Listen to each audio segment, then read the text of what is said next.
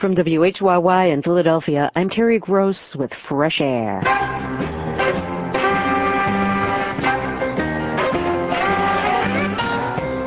On today's Fresh Air, actress Jodie Foster. She's won 2 Oscars and was nominated for 2 more. She'll tell us about entering the business at the age of 3 as TV's Coppertone Girl and going on to make such films as Taxi Driver, The Silence of the Lambs, The Accused, The Panic Room, and her new movie, The Dangerous Lives of Altar Boys, which she also co-produced. Also, rock historian Ed Ward tells the story of Frisco Records, a New Orleans soul label run by a female fry cook. That's all coming up on Fresh Air.